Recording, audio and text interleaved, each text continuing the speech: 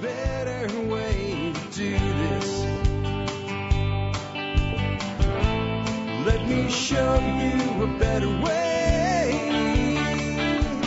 Hi folks, this is Jack Spirko with another edition of the Survival Podcast. As always, one man's view of the changing world, the changing times, and the things that we can all do to live a better life if times get tough or even if they don't. Today is Thursday the 17th, 2012, and this is episode 1056 of the Survival Podcast. And we're going to do an interesting show today. I'm going to do a show basically on, well, the basics from zero to basic preparation, fast, simple, low cost, not cheap. I'll tell you why in just a bit. This is going to be a great episode to share with people that you're trying to get on board with prepping.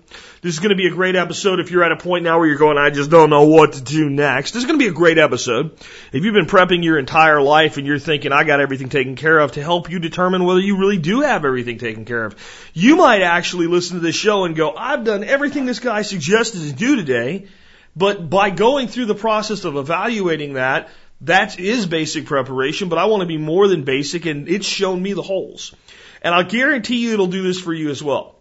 You're going to talk to people probably for the rest of your life and eventually feel around to whether or not they're even open. And I think a lot of you, I hear this from more people than anything else. How do I tell my friend, my neighbor, my brother, my sister, my cousin, my dad, my father, my son, whatever about prepping without sounding like I'm crazy? This show will help you do that. If you are 100% bulletproof prepared, and I don't think any of us are, but even if you are, you may struggle with telling other people the how, the what, the why, and making them comfortable with it. That's what the show's going to do for you today. Before we get to that, though, let's go ahead and take care of our sponsors. They do a lot to help take care of you. Sponsor of the day, number one today, Backwoods Home Magazine. Hey, I am like super stoked to have them as a sponsor because I've been reading them since I got out of the Army in the early 90s. And I've read the work of people like John Silvera, Jackie, and David Duffy, just forever. I missed Jackie's last name, Jackie Clay, for those who know. She's a great writer, really big on the homesteading stuff. Dave Duffy and John Silvera on Independence and Liberty, and all the other great writers that are part of Backwoods Home. And to have them part of the TSP family officially is really great. They also do a discount for those of you that are Member Support Brigade members. If you're going to subscribe, if you haven't already, make sure you check your Member Support Brigade back office before you join to get your discount. But check out Backwoods Home because they've been doing this stuff long before it was in vogue, long before everybody and their mother was into preparedness, and they do it right. They do it simple, they do it basic, and they do it high level at the same time. Check them out today, backwoodshome.com. Next up today, Western Botanicals. You know, I'm going to talk some about sanitation and health today, and one of the things I'm going to say is that as far as preserving your health in hard times, the best thing you can be doing is preserving your health in good times. And one of the best ways we can do that is to use gentle things that help our body build up its immune system and deal with things naturally. Western Botanicals can help you with that with some of the best herbal stuff that I've ever seen in my life. It's a hard industry to find someone I would let on board as a sponsor. Everybody's going to cure cancer and all this other nonsense and stuff like that. You won't hear anything like that from Western Botanicals. Just the best quality herbals and herbal supplements that you can find anywhere with real people that really care about you, that will answer the phone and answer your questions. They give all the Member Support Brigade people a huge benefit as well. Their premium membership programs, $50 a year. You get it for free the first year and $25 a year after that if you want to keep it. That alone pays for your Member Support Brigade. And everything you'll get from Western Botanicals is either organically grown or wildcrafted. If it's been a while since you've been to their website, check them out at westernbotanicals.com today. They've updated their website within, I think, about the past 4 or 5 months, and it's really a much better, easier to navigate website with just some incredible products. And again, everything either organically grown or wildcrafted. Next up, remember to check out TSP Gear. We have some really cool stuff there for you guys. TSPgear.com, especially all the new Every Citizen a Sentinel stuff. Really popular so far with the audience. Also check out 13skills.com. Take the 13 and 13 challenge and either acquire or drastically improve 13 skills in 2013. Get on board with us now and do that. Again, 13skills.com. Last but not least, consider joining the Member Support Brigade. You do that, you get exclusive content available only to members and help support this show at about 18.3 cents an episode. I'm going to leave it at that today. Let's go ahead and get into the main topic of today's show. Like I said at the beginning, the topic of today's show is from zero to basic preparedness, fast, simple, and low cost. Now, I have a marketing background. There are certain rules in marketing. If you can use a word that gets people's attention, use it. If you can remove a word, remove it. Make it as short and simple and as attention drawing as possible. So a better marketing term for this would have been from zero to basic preparation, fast, simple, and cheap. Lose the low cost, replace it with cheap, go to one word, and cheap gets people's attention in today's age where everybody's trying to save money. But it doesn't work here. And the reason it doesn't work here is because we're going to talk today about how you can improve the chances of safety and survival, basically your life, the life of those you care about, and the security of your possessions today. And when one is focused on things that are that important, one does not focus on being cheap. Efficient? Yes. Okay? Basic and simple, and let's cover all the basics before we get extravagant? Yes. Budget-wise, low cost, and doing what works with maximum effect for minimum investment? Yes. Cheap? No. Okay? You would not trust your life to a cheap parachute. So you should not trust the life that you've built, the life that you've built for your family, your home, the security of those things, and the fact that you guys are going to be able to take care of each other in the future with anything that's cheap. We're talking about building multiple parachutes here. And if you had 100 parachutes and you're going to jump one a day for the rest of for the next 100 days, you're going to take one, go up in a plane and jump it, and then take another one the next day. How many of them would you want to be cheap parachutes, and how many of them would you want to be whatever the hell you needed to not die? And I think the answer is I'd like all of them to be whatever the hell I need to not die. So what I'm going to talk about today is very low cost to do as long as we spread it out over time and think about priorities. But it ain't cheap, okay? Because cheap is bad. I'll leave it at that. One of my basic tenets is to always be frugal and never be cheap. I always use a garden hose to explain this with. If you go to the store, right now they're putting all the stuff in for spring even though everything's still freezing cold because people that run stores are idiots. Okay, but they're putting bathing suits out and all the gardening stuff out already, including garden hoses. You can go buy a 50-foot garden hose for $9.95. If you do that next year, you will buy another 50-foot garden hose for $9.95. You may buy another 50-foot garden hose by August, and it may break at the time you most need it to do something with, so you don't buy a cheap garden hose, right? And it's one of those things that always ends up costing more to go cheap.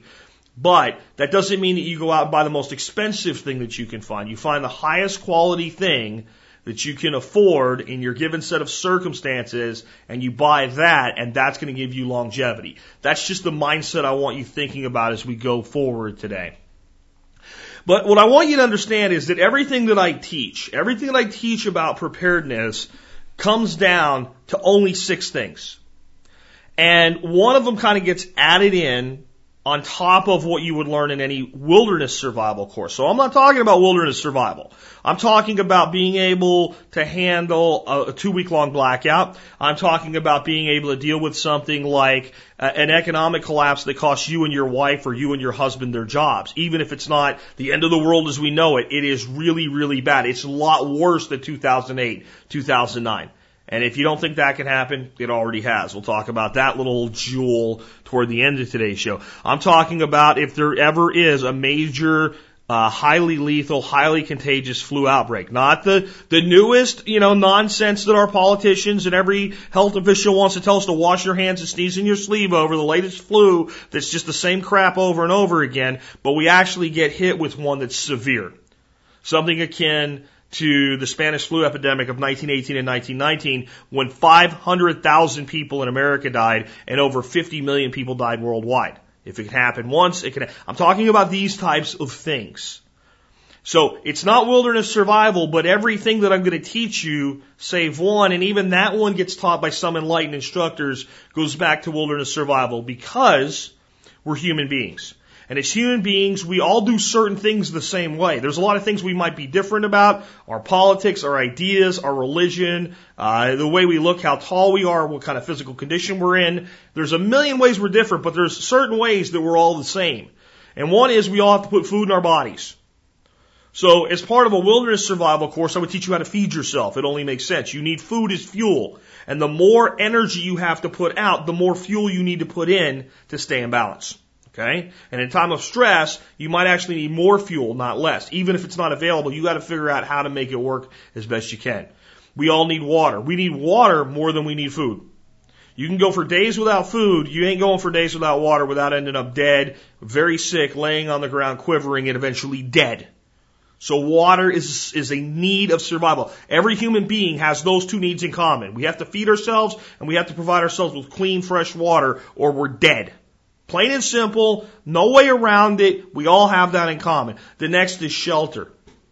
There is only so long that we can deal with things like cold and heat without shelter before we end up dead. Even that it ends up being some way to block the wind with a shelter that we set up in the wilderness. But we need our shelters. We take shelter for granted because most of us have a home or an apartment or a house or something like that. We need to not take it for granted because it can become damaged. We can be thrown out of it. We can have to leave due to an evacuation order. And different parts of it can become compromised. We'll talk about shoring that up today.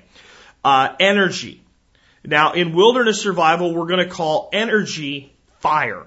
So in any good wilderness survival course, we're going to learn different methods of making friction fire, how to make a fire maybe using a 9-volt battery and a piece of steel wool. Your good instructors are not just going to say, okay, we're going to go out and learn how to make a bowl drill and a hand drill fire today because that might be, they're going to also teach you, you know what, this is secondary. This is me. If you're doing this, other than it's just because you like it, it's a hobby, you want to work on your skills, you want to test yourself, you want to learn if you're doing this because you have to, you've screwed up. Because you should have a sure method of making fire with you whenever you go into the wilderness. And you should have multiple methods. You know, whether it's flint and steel or a ferrocerium rod or a Bic lighter and some Surefire, and some different types of tinder, you should carry multiple ways that you know you can make fire without resorting to primitive techniques when you go into the wilderness. Because fire allows you to purify water, it allows you to cook food, it allows you to stay warm, it allows you to signal, it allows you to make tools. But in essence, when we're out without all of the things we take for granted every day, like our television sets and our air conditioners, what fire is energy. So back in our homes, we need to think about the energy systems that run the things that we depend on and how many of them can we effectively keep running if the grid that provides our energy is down. And what's realistic and what's not realistic when it comes to things like solar panels. I just read an online ebook that I bought. It's a complete ripoff. Don't buy it. I knew it was a ripoff when I bought it. I want to see how bad it was. And it's this family preparedness thing with the things that are going to run out and you better buy it now, you're going to die, all that crap. You guys probably know what I'm talking about if you listen to things like AM radio and all where this is advertised. They said if you're going to be cooking, you need backup methods. And if you don't have backup power, then you need something else. Sounds fine, right? Until they say, the best backup power is solar. Okay, you're not going to run your stove on a solar panel. It's not going to happen. Right? So we need to be honest about what things can do. And then if we're trying to get basically prepared, and we think basically prepared means a $40,000 solar energy system that's still not going to do everything the grid does, then we're never going to get prepared. So when it comes to energy, we need to be realistic. I'll go into that deeper in a moment. We need to think about our security. Security is the survival need that is most taken for granted by people, not only in day-to-day life, but even in places like the wilderness. Security is the survival need that we can get away with the most without paying attention to until something goes wrong. The reality is some people walk through their entire lives never concerned about their security, and they're just lucky people. They're just lucky people, and they live until they die. Right? And they live as to be an old person that's had a full life that's basically like, I'm ready to cross over, I'm ready to go, and they've never thought about it a day in their lives, and they're damn lucky. Because let me tell you something about security. The reason it's so dangerous to ignore is the second you need it, it takes that long to be dead. It takes less than a fraction of a second to go from living, breathing, alive to dead. I think every person, as you grow up, should have pets in your life so you can understand the finality of death at a very young age. Or of injury that's irreversible, or of emotional scarring and injury. Because I'll tell you what, if somebody pushes their way into your home, men, and has their way with one of the women in your life, whether it's a daughter or a wife, you can talk all you want about. You'll see to it that they end up dead or in prison for the rest of their lives or whatever. It won't take away what happened. It won't fix it. Okay? It won't fix it. So you need to be thinking about preemption, not revenge.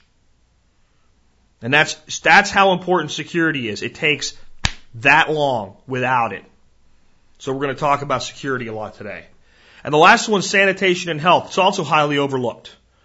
The long-term prepper that thinks about, the end of the world as we know it and all that generally gets that stuff squared away. But the person that gets, the basics going on generally doesn't think about the fact, well, what if we're locked down with the flu quarantine and everybody's sick? Maybe not even with the flu, but we get a bad cold or a flu that's not so virulent, or even the actual flu, but we can't get to medical help, or a bunch of other things that I'll leave out for now. Let me just say that we need to be thinking about our health and our sanitation. If the grid's down and you don't have water, but you have a bunch of water supplied, you might think, well, we're okay. Okay, there's something that humans do every day, at least most of us do. You're unhealthy if you're not doing it every day, and that's get rid of our waste. Well, when you can't just push the lever and make it go down the toilet, what are you going to do about it? I'm going to tell you that today as well. So it's those needs that we need to build, those 6 needs, food, water, shelter, energy, security, and sanitation and health, that qualify into a single need. And if we go down and build a checklist off of that, we get squared away really quick. And it starts to become really evident what we need to spend our time on and what we don't need to spend our time on. And even many things that we would like to do to be very, very prepared, we have no business doing some of them until these 6 needs have their basic requirements met. On to this, we have to accept that everybody is different, everybody's situation is different, and your concerns with natural disaster in South Florida would be very different from the concerns of somebody in Portland, Oregon. And that would be very different from the concerns from somebody in northern Canada, north central Canada, right at the edge of the tundra, which would be very different from somebody at the plains of Texas, which would be very different from someone in Bangor, Maine, which would be very different from somebody in New York City. How urban or rural is the environment? What are the primary threats that represents? What are the availability of resources? How much are you already taking care of for yourself because you have to, because you're that rural? Or how much are you dependent upon because it's easy to do because you're that urban? All of these things must be taken into consideration, and we all must sit down and think to ourselves a basic threat analysis. What are the biggest things that could happen that are specific to where I live? So if you live in South Florida, obviously hurricanes and tornadoes and flooding are high on the list. If you live in Central Texas, tornadoes, brush fires, right? And if you live more to East Central Texas, basically a true forest fire. These are huge threats in these areas. But then we have common threats, a flu pandemic, an economic collapse. These things are common no matter where you live, but the direct implications based on where you live and how you live every day are different. I can't give you those answers. You have to do this for yourself. You have to sit down and go, here's all the things that could go wrong, here's how they would affect everybody, and here's how that specifically applies to my family based on how prepared we are, how prepared we're not, how we live day to day. How many times you go to the store? If you go to the store 3 or 4 times a week, right? And and it's not just because you like it, but because you actually are picking up things you need, your longevity ain't a week long. And you got some work to do. Hopefully you'll uncover some of that for yourself today. We also have to start asking ourselves a basic question, because if we don't see, a lot of what I'm going to tell you today is logistics, how to do things, but a lot is going to be how to think. And how you think is more important than what you have. Because here's the problem that happens. Most people will end up in a critical situation. Do I stay or do I go? Do I need to leave my home or do I need to stay put? And if you've never asked yourself in advance that question seriously, and seriously considered not only, well, I'll never leave, because that's just stupid. That's how you die. That's how you end up on the news on the rooftop going, somebody please help me now.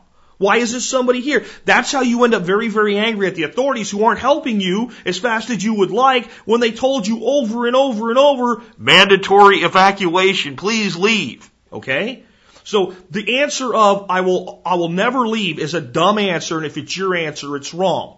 And the reason I can, I'll give you a lot of leeway in a lot of things, but the reason I can emphatically say that it's wrong is I'm here to teach you about how to survive. And there are situations that will happen at times that directly impact individuals who, if they choose to stay, will die.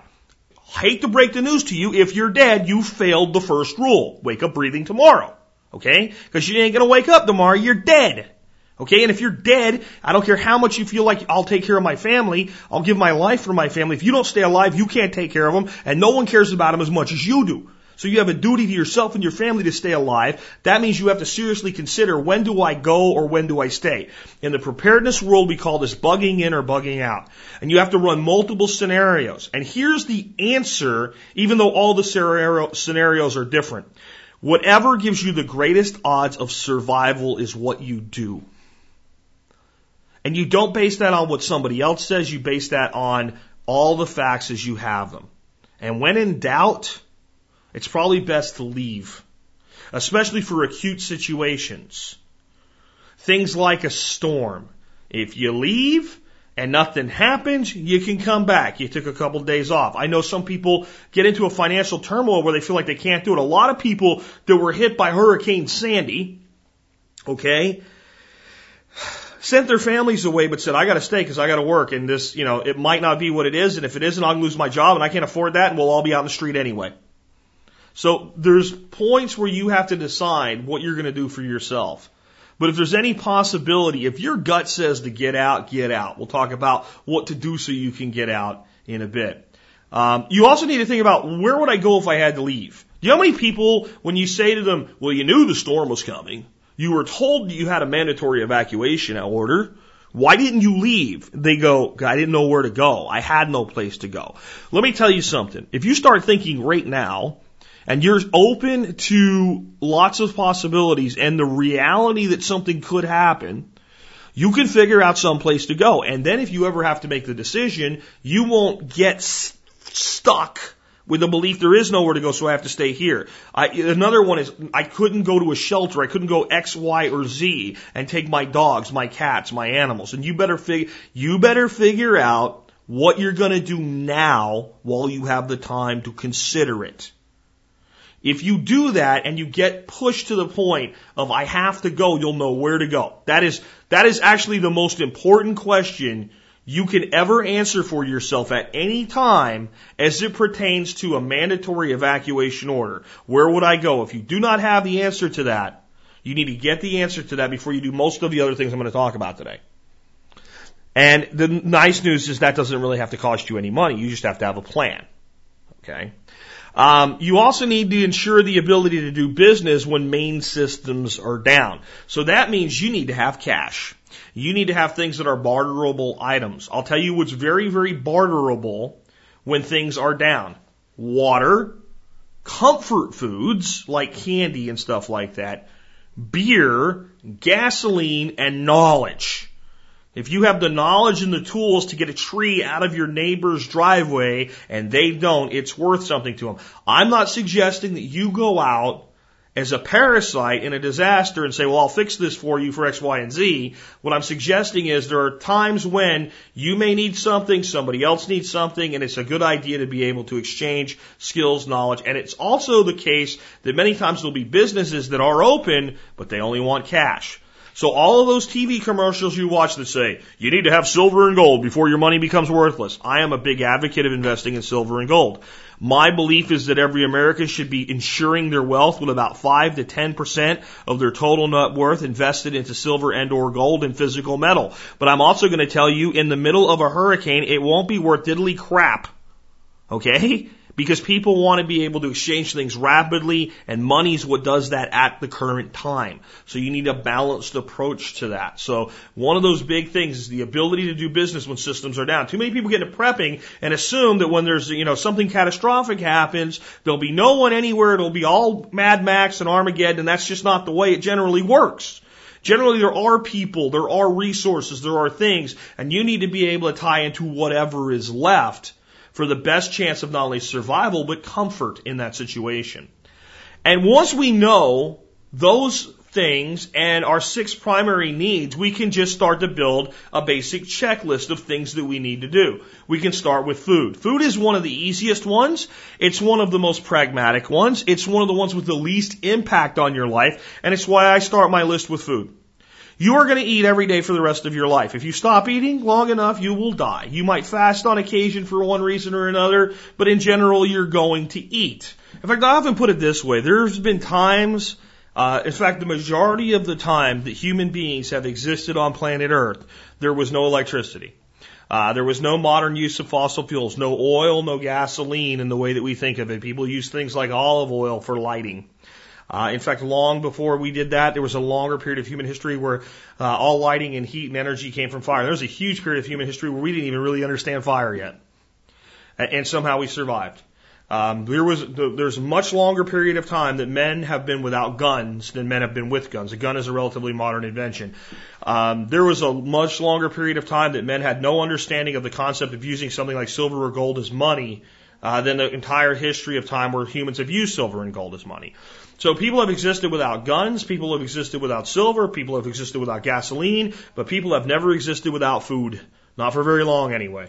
Now, what I want to do is I want to actually save you from the biggest mistake that's made by people that get into preparedness when it comes to food storage, which is buying crap you'll never eat, never use, unless things go wrong, and unless things go so wrong that you have no other choice. That's the last thing that you want to do. What you want to start out with is, and this is the first thing I'm going to tell you to actually buy today if you don't already have one. I want you to get a notebook. This should cost you about 60 cents and a pen. You probably have one laying around. In that notebook, I want you to write everything that you use from your home to cook food, to make food, to prepare meals. Everything you pull out of the cupboard, everything you pull out of the refrigerator, etc. And I want you to start figuring out how often you use it. Do you use it once a week, 5 times a week, 7 days a week? How often do you use it, and how much do you use in a month? How much do you use in 2 months? How much do you use in 3 months? This will give you a running average. This is very easy to do. It sounds complicated because I'm using a big word like a running average, but it's not. When you look at something and you go, well, I use that twice a week, you know there's roughly 4 weeks in a month, you use it 8 times a month. That means that in 3 months you use it 24 times. It's the most basic arithmetic that we could ever teach a student in 2nd grade. You can do this. It's easy to do. It doesn't cost a lot of money. I want you to then, as you determine these items that are used with a lot of frequency, and for a lot of families, these will be things like spaghetti sauce and canned tomatoes and different soups and all types of things like that. I want you to, next to it, write down, as you've determined the item and how often it's used over a 3-month period or a 1-month period both, what is its shelf life? How long does it last?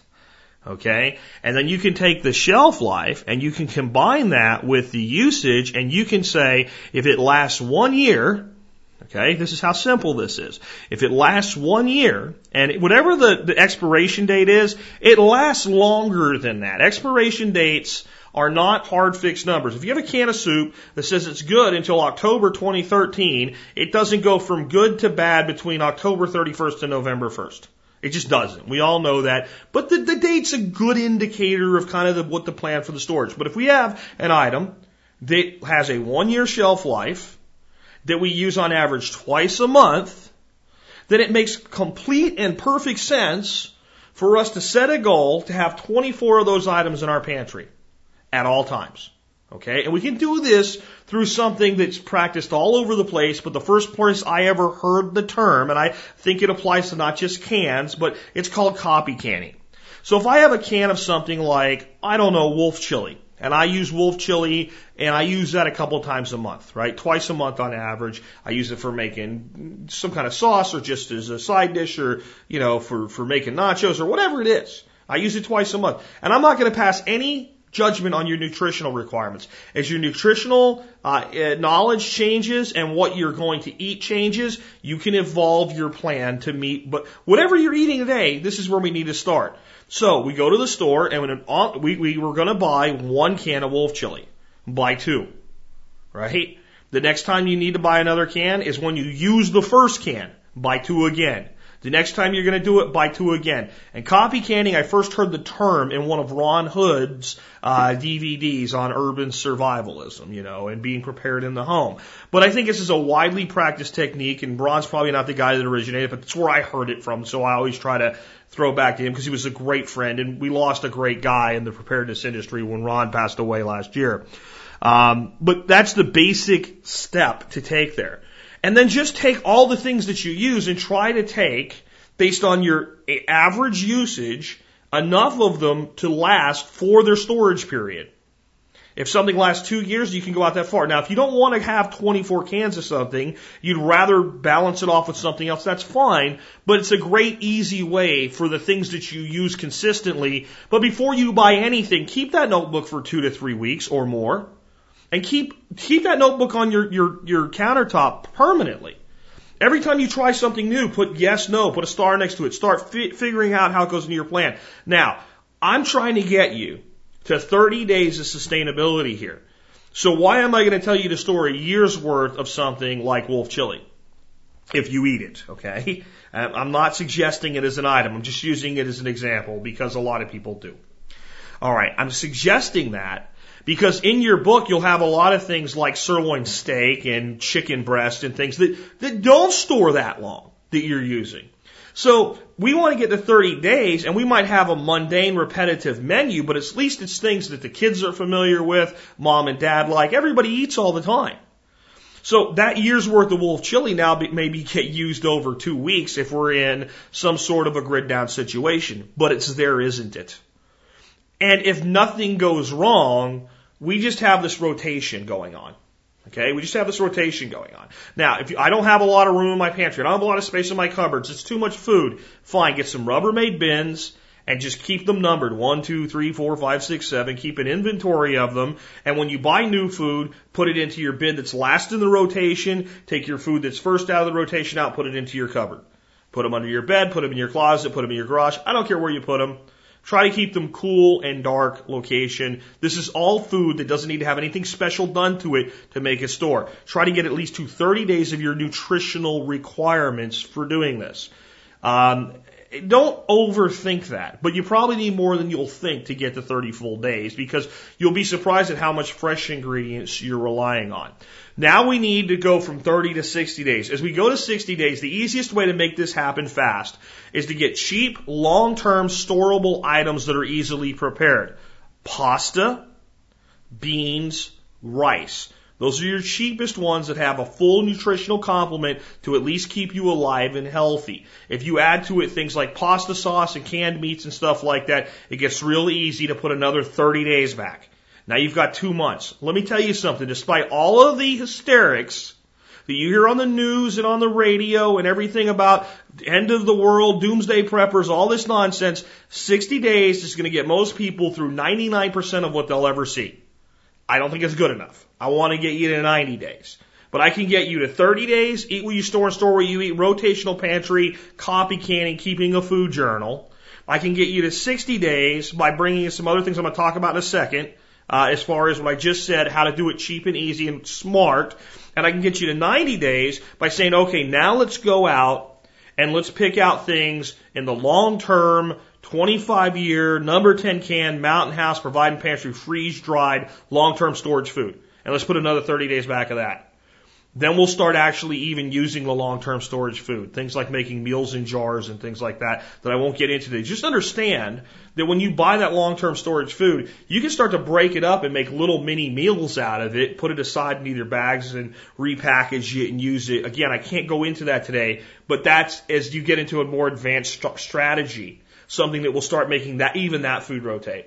But 90 days is good to go for most people. People like myself really recommend, especially if you have space and resources, that eventually you build up enough of a stockpile to last a year. And I'll tell you how that is really beneficial in a lot of ways. In an acute disaster, where you know you're going to have an opportunity to resupply, this is not the end of the world as we know it, a year's supply lets you actually help others. And holding your neighborhood together, not turning away family members. That's why I get people all the time, but my family won't listen and I don't know what to do if they show up. Feed them, if you can. If you're going to get them out the other side, take care of them. That's your job. That's your responsibility. You are your brother's keeper. I don't care whether you like hearing that or not. Take care of your family. Take care of your friends. Take care of your community. Don't try to make their life completely devoid of any responsibility for doing it themselves, but definitely have a plan to do that. 90 days of reserves will a lot of times let you help some, but a year of reserves. But right now, if you're at zero, just think in those 3 blocks. 30 days, Eat what you store and store what you eat. So you're actually going to have food that'll last in that storage rotation maybe a year or two with long-term storables in your regular usage. But if you have to bring them back on top of each other together, then you're going to go ahead and use them up quicker. So you're only going to get to 30 days of I can't go to the store, I can't leave the house, I can't do anything, but yet your convenience is huge. And you get the opportunity to do something like an opportunity buy. If you have 11 cans of something that you like to keep 12 of, and it's not currently on sale, you can wait a week until it goes on sale or until you have a coupon or something like that. So it starts to create a convenience factor and an economic factor. Now, on the 60-day stuff, I have some advice. Everybody wants to go out and buy a giant sack, a 50-pound sack or two 50-pound sacks of pinto beans from Costco or Sam's Club, dump them in a 5-gallon bucket, throw in some O2 absorbers, cap them up, set them aside, not worry about them, and then they're there. And they've never cooked a raw pinto bean in their life. They don't know about how long you have to soak them, how long you have to cook them, how much energy is required. So I like to break that up a little bit more. Do some of your beans with simple canned beans. You dump them in a pot, you turn the heat on, you heat them up, you eat them, done. You can also get some freeze-dried beans. These take a lot less work. Dehydrated beans you can get that have been cooked and then dehydrated from a place called Harmony House. You can get a couple big jugs of those as part of your bean storage. Then maybe, store a big bulk amount of some pintos for that long-term reliability. They'll last longer than you will, honestly. But then maybe consider something like lentils. Lentils have the same nutritional profile as a bean, but you can go from a hard lentil in a bag to fully cooked in 10 minutes. So that balances out the beans a bit. Pastas, buy what you like, store lots of it. It's cheap. It's high in carbohydrate. I don't like lots of carbohydrates in my diet day to day. I think it makes you fat. I think we've been lied to about protein and fat versus carbohydrates. I'm not going into a nutritional lesson today, but when it comes to extending that storage out to 60 days, it's cheap, it works, it'll keep you alive, and I'm not worried about my glycemic index on the 45th day of a quarantine. I'm worried about feeding myself and just being able to get by until I can get through whatever's going on. Okay? Now, once I get to that 60 days, one more thing I want to put in there, the rice. Again, this is a place where when people get into prepping, they go out, they buy the 50-pound sack of rice from Costco, they dump it in a bucket, they throw some O2 absorbers in, they cap it, maybe they put it in Mylar, which is better, and there's nothing wrong with that, especially as you start trying to stretch out to 6 months and a year. You need to do some bulk stuff like that. It's easy, it's cheap, it's fast. But why not buy minute rice? See, minute rice takes a lot less energy and a lot less effort to cook, and it doesn't cost much more, it's still cheap. You're only looking for 30 days of supply here. Now, we're going to bring some other things into this, and it's up to you. Your food journal will help you figure out pancake mix, Bisquick, and some things that maybe cost a bit more, and maybe some of the stuff that you did your copy canning with, you start to even bring in more so that you can get between your copy canning and your bulk items out to a 60-day storage window. Now, the next thing that we do is we start to look again at the long-term storables, Provide and Pantry, Mountain House, Thrive, which is made by a company called Shelf Reliance. Shelf, like stuff you put things on. Your number 10 freeze-dried cans that are sold to the preparedness industry. They're step 3. Now, what I really suggest you do, and it's a little bit beyond today's lesson, is you also bring some fresh production into this. Hunting, fishing, gardening, foraging. I'll just say that and let that be what it is today, except that I think gardening is something just about anybody can do, and if you have some fresh vegetables you can bring into these storables, especially things like herbs, peppers, tomatoes, especially hot peppers, things that provide seasoning, it provides a lot more utility. And then you start to develop your own plan using your long-term storable foods. Okay, this is where you start to really say, now how much further am I going to go? How much am I going to do with bulk beans and rice and pasta? How much am I going to do with copy canning? How much? And you figure this out for yourself. But getting to that 90-day period, if you stage it in that way, is easy and affordable and can be done over a period of time. Don't even worry about buying the number 10 can of freeze-dried pork chops until you at least have your 30 days of copy canning taken care of. And that's all stuff you can do at the supermarket. It's all easy to do. Consider other things that can become part of that. White flour.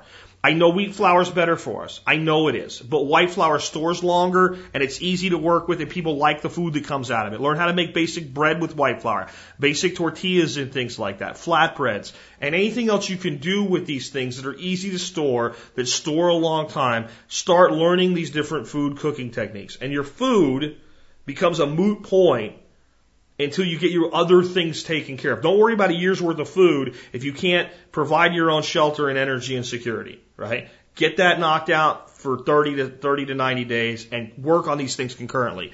The next thing I want to talk about today is water. There are a million ways to store water. There is a million of what I call solutions in search of a problem. There's water bricks and water barrels and things like that. And the reality is the cheapest, most efficient way that you can store water is if you drink 2-liter sodas, rinse your bottles out really, really good when you're done and let them dry out, then fill them up with water and put a cap on them. If, like me, you think that stuff is poison and you don't want to drink it, I guarantee you, you know somebody somewhere in your life that doesn't think like you and drink sodas out of 2-liter plastic bottles. Ask them to save bottles for you and save as much water as you can reasonably allocate the space for in 2-liter soda bottles. The reason you do this instead of milk jugs is they are much more reliable and much less likely to end up with a hole in them and much less likely to let the water become off in taste. Once you have your stack of 2-liter water bottles wherever you're putting them, and something you can do a lot of times is talk to your stores, and a lot of times they have these things that the plastic stuff that the 2-liter bottles sit in that allow you to stack them. Sometimes they'll give some stuff like that away when they're rotating it out. There's a little bit of cracking in them or something like that, and that makes it a lot more organized. But occasionally use that water. Water will not go bad. Don't put bleach in it. Okay? Don't put a bunch of chemicals in it. Don't try to freeze dry your water so you can have water to make it back to water. Don't stress on water. Clean water in a clean container will store longer than you will. It will not go bad. For water to go bad, there has to be something in it to let it go bad. What happens is water gets kind of stale and bland and just flat. So use it once in a while. And you can use it for things other than drinking. If you don't really need to drink that much water today, you can use it to water your plants. You can use it in your cooking. Use it wherever. Just occasionally, rotate your bottles out and just keep putting the back to the front until you keep that process going. Easy, simple. It is the best method to make sure you have some water on hand.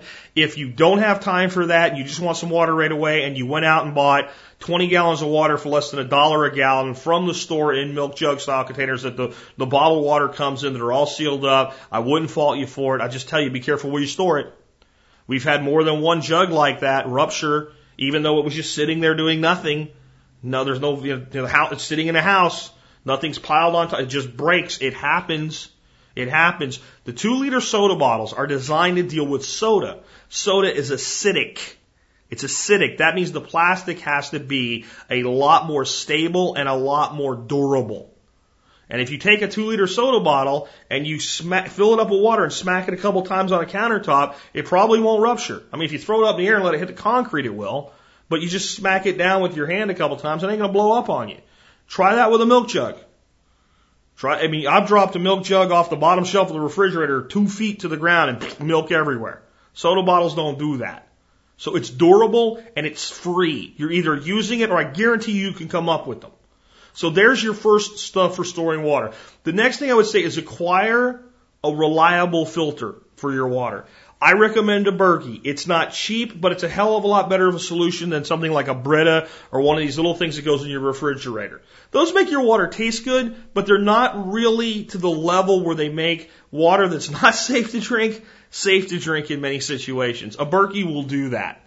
No matter what type of filter you have, there's certain things that can happen to water that you're not filtering it out.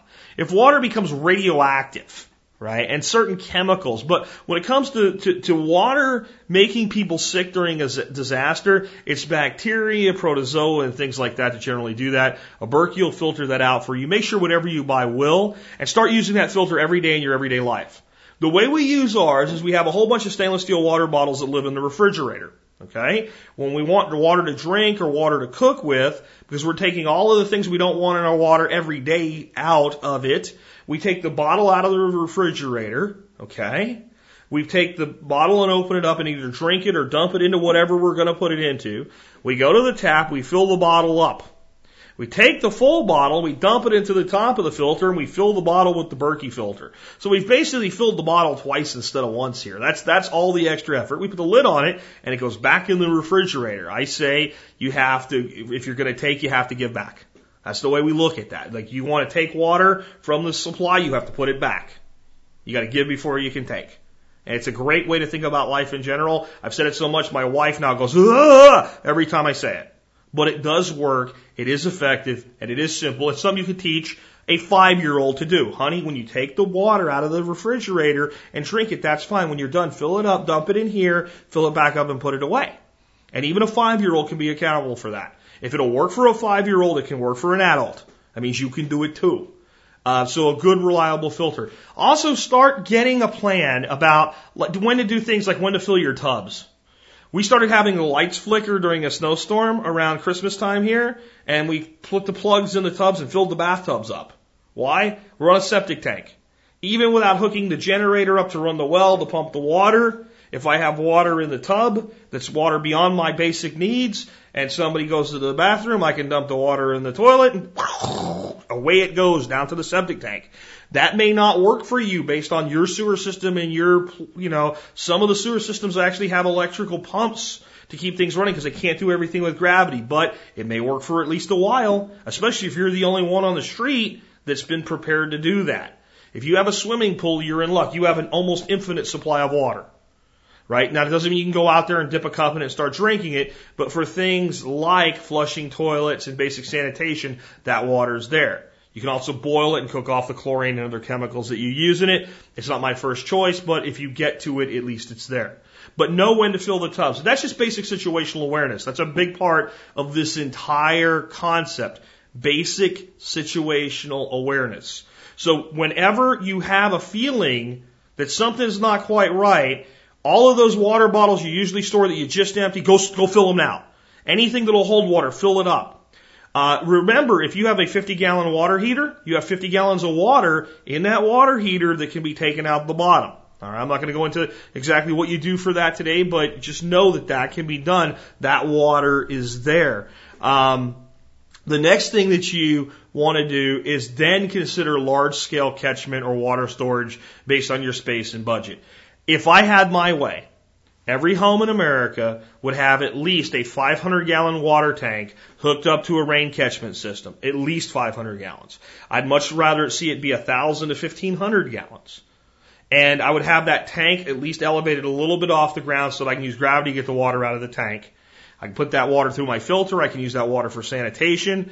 I would set that up for everybody in America if I could with a wave of my hand. It would solve a lot of our problems. From drought-based watering to everything else that you can think of, to disasters and what have you. But here's the fundamental reality. I'm not going to tell you if you don't have 1,000 gallons of water catchment, you're screwed, because not everybody has the space, the money, and the ability to put that in. I'm telling you, if you do, and you've gotten all these other basics of your water squared away, it's a real good idea to consider doing it. And the more the better. Water is life. It's the most important thing in the world. It's even more important than food. You can go a lot longer without food than you can water. Again, though, make sure you have a way to purify and filter your water. It's almost inevitable that you'll be able to find some water somewhere in just about any situation, unless you live in the middle of the desert. And this is where things start to have mitigating effects. If you live in the middle of the desert, you probably already have some methodology in place to ensure this anyway. And it's something we need to consider in our walks of life, that the more dependent we are, the more work we have to do to become prepared. The less dependent we are, a lot of the things you go, I already do that. I have no choice but to do that. I grew up in a family like this. We gardened and we canned and dehydrated and put food back because we didn't have a lot of money. I mean, it was that simple. We didn't have a lot of money. The summer came once a year, the spring came once a year, and the early fall came once a year. We lived in Pennsylvania. It got really cold in the winter. That was the only time of the year you could really grow a lot of stuff. We had good soil. We had the space, so we made use of it while it was there, and we put it back. Today, we call that a part of the prepping movement. This modern homesteading, urban homesteading, suburban homesteading methodology, canning, dehydrating, drying foods, flash freezing. All these things our grandparents just did, right? So you'll find that as you move away from cities, a lot of this stuff gets done, but a lot of it still falls through the cracks. Because now there's grid power to most places in the country, whether you're whether you're out in a really rural setting or not, you can probably get internet and phone and electricity and water of some sort. And a lot of people even say, well, I'm on a well. Well, how's that well run? Does it run from a jelly bean field? Or do you need electricity to make that run? So that's where we move into energy next. And what I'm going to do, I'm at 49 minutes now. And I'm only into food and shelter. I still have energy, security, sanitation, and health, and a final thought thing to go. So I'm going to talk about shelter next. And then I'm going to wrap this up and make this part one of a two-part series. I've got a move going on for those that maybe somebody shared this with you and you're a new listener. So there's going to be some holes in my programming anyway. So this is a great idea to break this into 2 episodes. It'll make my life easier getting it out. So this will become officially part 1 right now. But let's talk about shelter. Because I don't have to go into shelter for a long period of time, because we're not in the wilderness building a shelter. I just need to get you thinking the right way about how critical your shelter is to you. I think the biggest problem that we have with shelter today is we go, you know what? Even if I don't pay my bills, it's going to take them 6 months to throw me out in a house with a foreclosure or more. And even an apartment in most states and most places is going to be 2 months. So when it comes to disaster planning, this whole shelter thing, walls and roof and everything, I got that covered. But then you ask the person, okay, so if you have a fire risk or something breaks and you have gas leak, how do you shut the gas off to your house? I don't know. If you're having a contractor come in and do some work and you think you know where the water lines are, but they don't, and they hit your water line and you have thousands of gallons of water flooding out your house or your property, how do you shut your water off? And do you have a way to do that? I don't know. Right? If your roof just started leaking right now, what would you do about it? How would you temporarily deal with the issue? I don't know, right? If you started to smell smoke coming from your air conditioning unit, how would you shut it off? I don't know. Most people have no idea the systems that run their home and how to at least turn them on and off. And how to do basic maintenance, even get-by maintenance with them. So your first thing is to learn every system that's in your house, how it works, how to shut it off, how to turn it on, how to fix it, how to, what you're capable of and what you need to bring somebody else in to do. And anything you're capable of, learn how to do it, because you may have to. And have basic repair materials that can keep your home intact. All right, so in the middle of a storm, if you go up on your roof and try to put a tarp up there while the rain's flying, while the hail's flying, while the wind's going, while the debris is rushing by, you're basically an idiot. Okay, I'm sorry, but you're an idiot. This is a time to put something in there to catch the water that's coming in and deal with it and what have you as best you can. But when it stops, it doesn't mean it's going to stop for good, and it won't rain again until the repairman gets there. So having things like tarps and nails and the knowledge and a ladder and an ability to get up there and at least cover up a hole is a really great idea. Here's one people don't just, it's so simple. If you have a roof leak, and it's not like a major like water pouring, it's like a dripping leak. And you look up and your roof is it's starting to seep, and you see a wet spot growing, getting bigger and bigger and bigger, and you're getting little drips of water here and there. Put something underneath the spot to catch it, and get a small nail, or a small drill bit, and put a couple little holes in your roof. That'll let the water come out faster. Then you end up with a drip. You can just keep emptying a pan into your sink or whatever, instead of having it weaken the entire roof and eventually cave in. We had a leak in our roof. Eventually we got somebody professionally to fix it, but that's exactly what we did. And I can tell you, with as much water as came out of there, it would have been if water's going to leak, you want it to go through. You don't want it to stay up there. You want it out of there as quickly as possible. So let it out. And sometimes you have to make a fairly large hole if it's a big leak to let that water through, but you're better off with the water coming through and being something you can deal with and get rid of than having it spread out through the entire roof surface. It's a much bigger problem. You're going to have much more issues with potential mold in your roof afterward, damage to insulation, damage to other systems. Get that water through. So having just basic knowledge of what to do, basic handyman skills is something to work on. See if you can take community college classes, or even the continuing education ones that a lot of colleges do, just on basic stuff like this. How does your dishwasher work? I mean, most people just you push the button. Well, that's not really, how does it get its water? Because there might be a water line to that. Let me give you an example of things that aren't really disasters, but can become disasters if you're not really aware of what's going on. One day we came home, and there was water all over the kitchen floor. Everywhere. Deep water, a couple inches deep.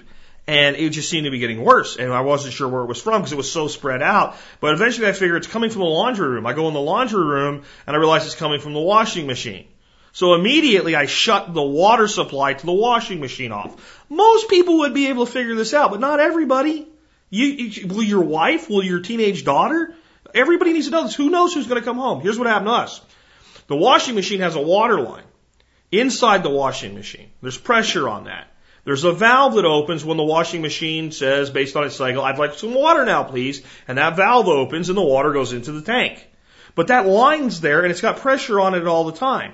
A mouse had gotten into our house and was starving for water. His little mouse senses told him, inside this line there's water. I know, I'll chew into it. And he chewed this little water line open that sat there and ran for a couple hours while we were away. Now imagine if your teenage 14-year-old daughter comes home from school and she says there's water everywhere, even if you're trying to explain, but if you already know, hey, it could be the washing machine. Let's not even worry about if it's the washing machine. Let's just go shut that off. Same thing with water lines in the refrigerators. Let's just let's just shut it all off. It's still coming. Okay, you take the wrench that's in the garage and you do what Daddy said and you shut the main water off to the house. Yeah, you're going to have no water till I get home, but at least see, these are basic systems of the house. And we can need to shut these down or turn them back on during major disasters. Or we can need to do it just to prevent what's going to be a major disaster for us. On that note, make sure your home is fully insured. This gets said all the time, but when it comes to insurance, you get this homeowner's insurance and you think things like floods are covered, and generally speaking, you're not covered for flood unless you add flood insurance to your policy, and most lenders don't require you to do this unless you're in a known flood zone, and then you get a storm and you think you're covered, and the insurance company says, we're sorry, even though this was a thunderstorm or a hurricane or whatever, and you think it's wind damage, it's actually flood damage. It's like, well, the wind blew the water. It wasn't flooded. It was blown in through the opening in the wall caused by no, it's still flood damages. Or this was not flood damage, this percentage of your damage, but this percentage was.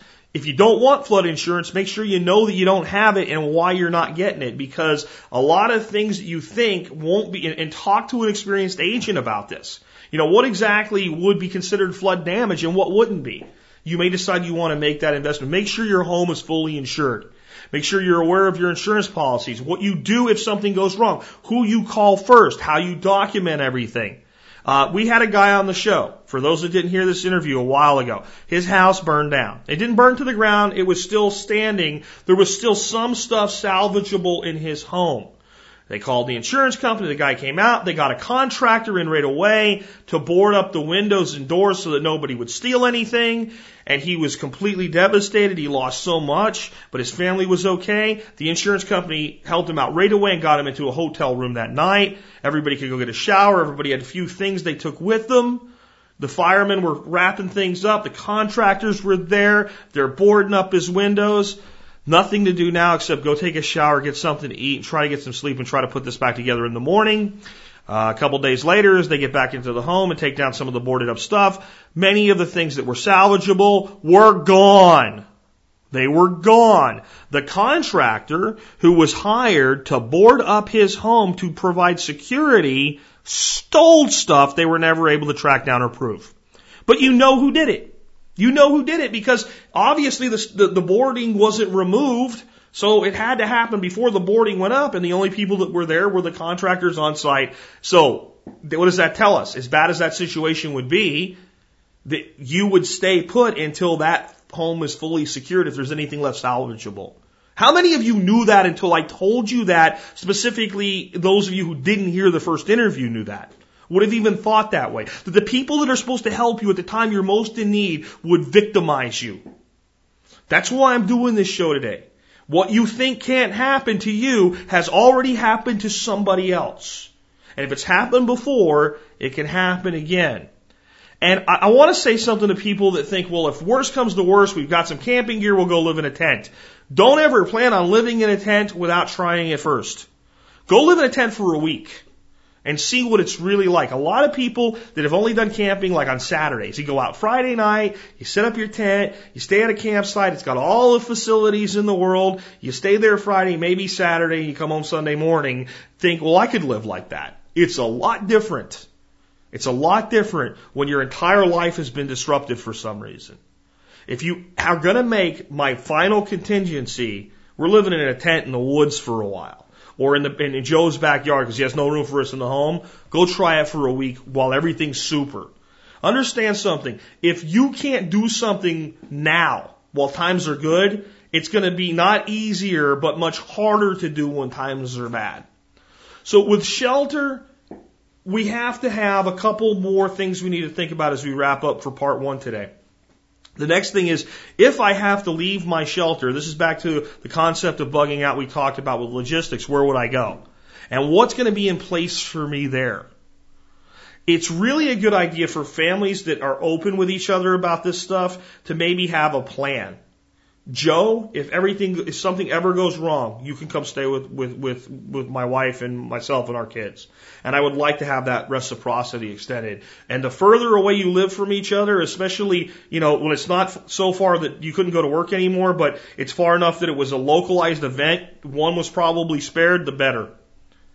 I mean, look at Birmingham, Alabama with the tornado that cut that town in half. But if you lived a couple streets over, your house is basically untouched. Hopefully you have plans like this in place in advance. Just don't take your shelter for granted. You really need to not just assume, well, that's one I don't have to worry about. I have a house. And I'm not just talking about foreclosures and evictions and things like that. I'm talking about things that can damage it. And what would you do? How would you make it livable? If you lost half your house, but it wasn't condemned, how would you work this out? What would you do? I'm going to tell you another thing not to live in without trying. Plan on living in without trying it first. Is a small RV. It's a great idea. It's better than a tent, but it ain't as good as a lot of people think it is. But I have seen people, and it's actually something I'd recommend that a lot of people consider, especially in heavily dense urban environments, do this. Put some of their preparations into a small RV. You can get these things, especially if you have a truck that can tow one of these already. You're not talking about a major investment there. I've seen $3,000, $4,000, $5,000. People trying to get rid of them because they're broke and they need some money. They're not the high-end ones, okay? But they're sufficient for, 4 or 5 or 6 people to at least sleep in. And put some of their preps in that and then put it in storage. Because if it's in your backyard and you get hit by a tornado, your RV's toast. But, if you're going to make that a plan, rent one and stay in one for a week. Go camping in it. See what it's really like, because it's not as good as the commercials that sell them to you or the salesman on the lot makes you think. In fact, I would say for anybody planning on making RVs a part of your shelter plan, go rent one. Go rent one. Go take a vacation in one. There's an old joke, routine by, I think Ron White was the guy that came up with it. The guy that, you can't fix stupid, and a lot of other things. He was part of the Blue Collar comedy tour with, Jeff Foxworthy of, You Might Be a Redneck fame, and, Bill Engvall, that guy, Ron White. And he said, RV stands for Ruins Vacations. And I know some people love the RV lifestyle, but know what you're getting into if you're going to do that. But, just to recap the very basics of what we've covered today with food, water, and shelter. Food, build up a 30, then a 60, then a 90-day supply. Do your 30-day supply with the food that you eat every day. Keep a food journal. Make it go out to 60 by adding bulk items that you normally use, like pastas and flours and pancake mixes and lentils and rice and pasta sauces that add on to it and get you out to 60 days. Get to 90 days by using commercially designed food for long-term storage. And then begin to even learn how to use that. But you can put that off to a little bit later. Water, store them in 2-liter soda bottles. Get a good filter. Know when to fill up your tubs. And consider large-scale catchment and water storage based on your space and your budget. Shelter. Know all the systems that run your home. Have basic repair materials that can keep your home intact. Make sure your home's fully insured. Make sure to distribute your preps throughout your home. This is a big one I almost left out here. It's kind of like I put it here because it doesn't really fit anywhere else, but I've seen people that say, all my preps are in my basement. Great. What happens if your basement floods? So distribute your backup energy systems, your backup food, etc., not all in one place. Think decentralized with your shelter. And again, don't plan on living in a tent or an RV or in the forest or anything like that. Period, honestly. I mean, plan on having a solid structure to go to, whether it's a friend's house, whether it's a second home, what we'd call a bug out location, whether it's I'm going to a hotel. I mean, a solid walled structure is always better, but if you're going to make it a part of your plan at all, try it in peacetime before you suffer through it in war. I mean, it's the best way I can put it. And that's going to be part one of today's show. I'm going to come back, even though tomorrow's a Friday, I usually do a call-in show. I'm going to do part two of the show tomorrow. We're going to cover tomorrow dealing with energy, security, sanitation, and health, and some final thoughts about why this is important for every American, why this should be part of what we just teach people in general. I'll be back with that tomorrow. With that, this has been Jack Spirko with another edition of the Survival Podcast, helping you figure out how to live that better life if times get tough, or even if they don't. Seeing our food these days, you know it's on our TVs. Sometimes we forget we are what we eat. I don't know the answer. It's like there's nothing I can do.